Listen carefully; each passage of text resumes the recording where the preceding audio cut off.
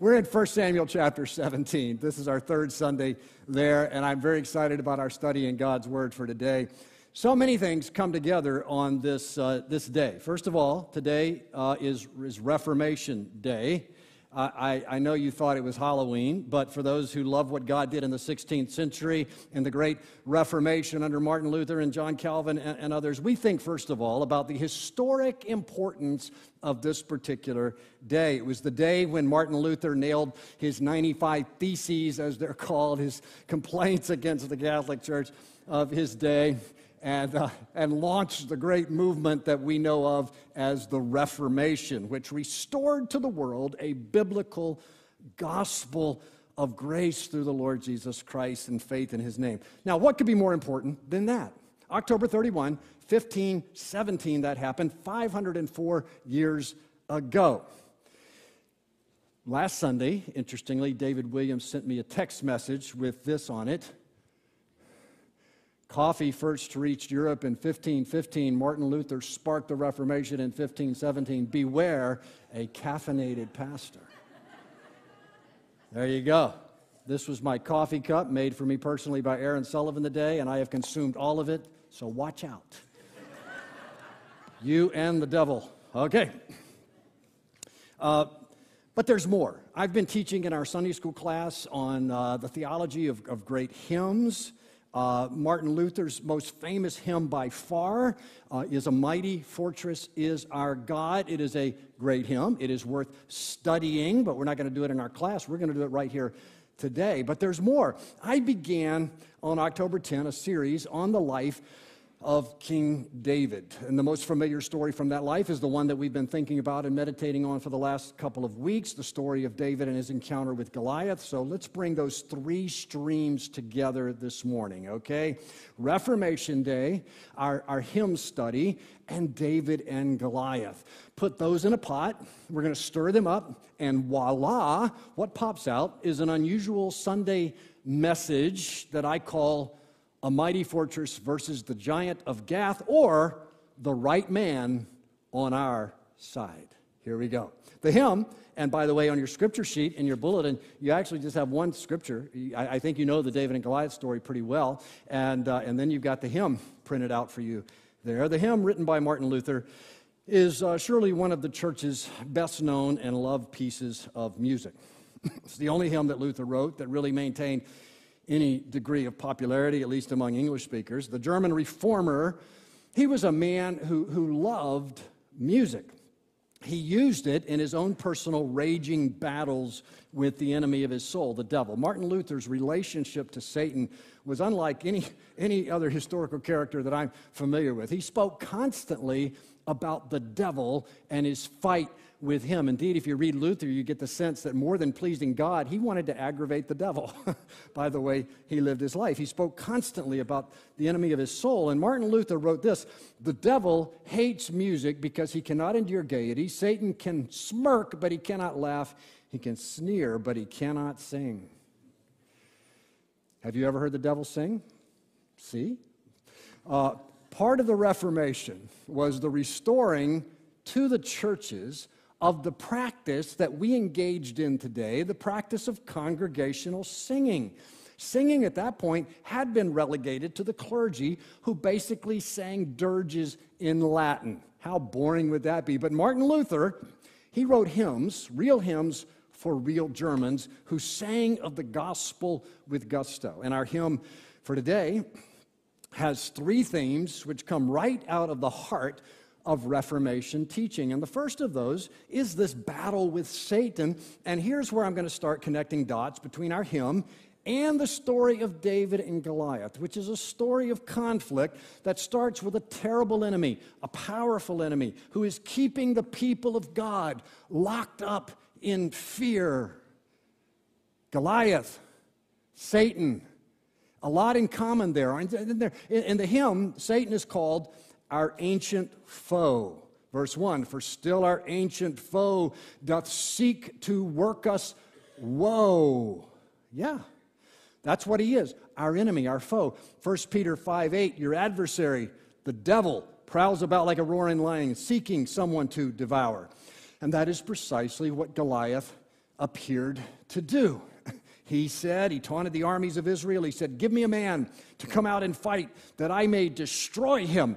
And Satan is a less visible, but an even more formidable enemy who is called in our hymn the Prince of Darkness. And that's in verse 3, the Prince of Darkness grim.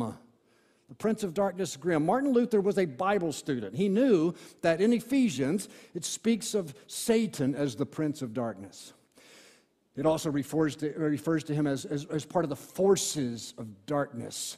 And Satan's goal is to snuff out the light of Christ. His kingdom is called the kingdom of darkness.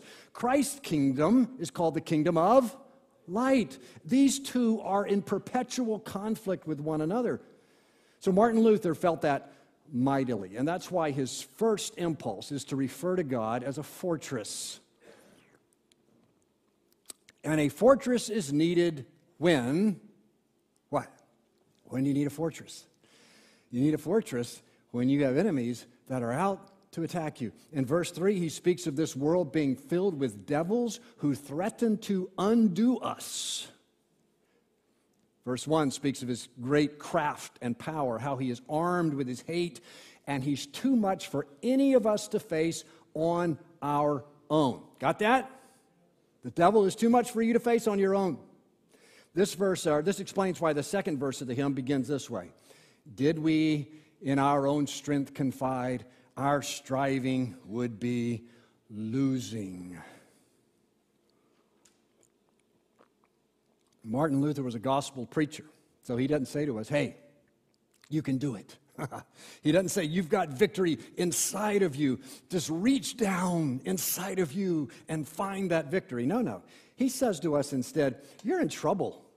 You're in trouble if left to yourself. We're not the right man on our side, the man of God's own choosing. All right, back to the battlefield with David, all right? In the previous chapter there, before the David and Goliath story, we read of how God sent Samuel to anoint David as the future king. God chose David. He sent his servant to anoint him, right? In 1 Samuel, the man of God's choosing happens to be a young unknown who does turn out, in the course of our story, to be the right man. Of course, in his hymn, Martin Luther's thinking about someone else when he speaks of the right man on our side, isn't he? Does ask who that may be? Christ Jesus. It is he. And he must win the battle. Okay, how does Martin Luther's musical story about Christ, our victor, how does that intersect with the David and Goliath tale that we've been looking at? Well, Jesus is David's greater son. Jesus is the son of David. He's the ultimate anointed one. He is the Mashiach, the Messiah. He was promised to David back in 2 Samuel 7, where David was told that there would be a descendant coming from him who would be a king and whose kingdom would last for how long? Forever. Indeed. But in our story, David is a type of Christ. He's a prefigurement of Christ. Because what did David step out to do in the story in 1 Samuel? He steps in to take on and defeat our enemy for us. David and Jesus both. He faces down Jesus, our Savior, our Messiah, the anointed one, ultimate one. He faces down sin. He faces down death. He faces down Satan. And he conquers not by a sling and a stone, but by a cross and a resurrection. But the gospel, it's all there in 1 Samuel. You could not tackle Goliath on your own. You need a champion, a warrior king to come to your rescue. And David did that for you. Jesus does it in a more profound and lasting way. Amen? That's the right response. Amen. Our Jesus came out of the house and line of Jesse and David. Like David, he endured discouragement from the authorities. He endured mocking from his own friends, his brethren, the Jewish leaders. But like David, he let nothing dissuade him from fulfilling his mission, from taking on Satan, giving glory to God, and rescuing his chosen people. All right, so Martin Luther tells a story in his hymn. By the way, and I think Brooke knows this, This is one hymn where you can't pick a verse or two to sing. No. This hymn is a story. And so you got to tell the whole story to make any sense of it. Having let us know that we are in a battle against a powerful foe and that we have no chance on our own, Luther then redirects our focus from the powerful enemy to the yet more powerful Savior. Verse 3, the prince of darkness grim, we tremble not for him. His rage we can endure, for lo, his doom is sure. One little word will fell him. One little word shall fell him. One little word, like one little stone. And we know what that means in the David story, but that may be the most confusing line in Luther's hymn. One little word? What's he talking about when he speaks of one little word that will defeat the devil? What does that mean? Well, Luther clarifies it, I think, in verse 4, but not entirely. And so we're left to some debate. Some suggest that the word refers to Jesus himself, who is called in John's gospel the Word of God, who takes on flesh. Personally, I doubt that's what Luther has in mind. He has already told us that our main man, our Savior, our champion is Christ Jesus. And here I think he is referring to the power of Christ's spoken word. Think of it. How did this earth, how did the stars get there? What does the Bible tell us? These came into existence by the spoken word of our Lord. His word brought all of this to pass. Then in the Gospels, we read about the power of the words of Jesus. You know, the waters and the winds, they were raging on the lake of Gennesaret. And what does Jesus do? He speaks to the wind and to the waves, and he says, "Be still." And they are. He talks to demons, and he tells them to be quiet, and they hush. He tells them to come out, and they scram. He says to crippled people, "Rise up," and they rise up. He speaks to Lazarus, who is already dead for 3 days, and he's in his tomb, and he says, "Lazarus, come forth." And Lazarus, he came forth. This is the decretive, powerful word of the King of Kings. Name me something more mighty than that. Martin Luther pointed us to that word, and he said, that word, above all earthly powers, no thanks to them abideth. Jesus speaks into a dead soul, and that soul lives.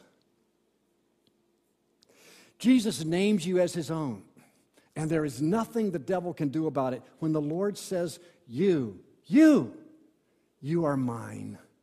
Mind you, the devil can throw a fit. The devil can activate his armies and his legions to harass you. He can do that. You'll notice as you read the book that most of God's favorites, I mean, again, as you read the scripture, most of God's favorite people endured a great deal of ill treatment, didn't they? Luther's hymn even says, the body, they may kill. As if that's not a big deal. The body, they may kill. And when Luther wrote this, believe me, he knew nobody but nobody would give him any life insurance. No, that wasn't happening. He was a marked man. There was a price on his head. So the conflict rages. It raged around Luther. It rages on now, even though the outcome is made sure because the right man is on our side. If we elect to be on his side, and if by faith we link our lives with Jesus and say the battle belongs to the Lord. So I will take refuge in him, and I will wait for my deliverance. So there, we finish our look at David and Goliath. And we can learn, and we should learn much from the positive qualities of David on display in the story, but the primary lesson is this: weak and wounded sinners, put your hope in the champion of God's choosing, God's anointing. His name is Jesus. The forces of hell tremble at that name, and the armies of God rejoice and find their refuge. And in a few moments, as we share at the Lord's table, we will sink our hearts more deeply and thoroughly in that glorious truth. So let's prepare to share on the table of the Lord. And then we're going to sing Luther's hymn before we come to the Lord's table. Your team can come on up front, Brooke. Let's pray.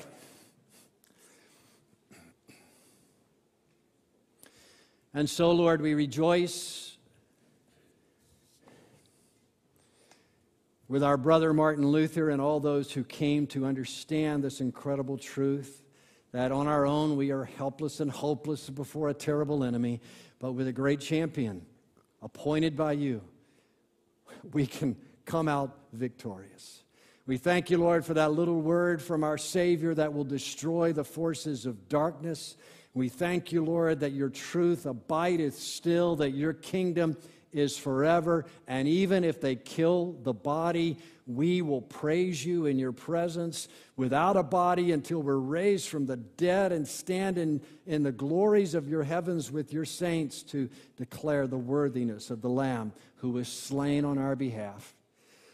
So, Lord, we pray that as we come in a few moments to share at this table, that you'll visit with us, that you'll commune with us, that you'll affirm to us the deep love that you have for us, your strength and wisdom as well, that we might more fully than ever before walk in confidence that we have a champion who cannot be defeated, the King of Kings and the Lord of Lords, our Savior, who has ransomed us with his blood.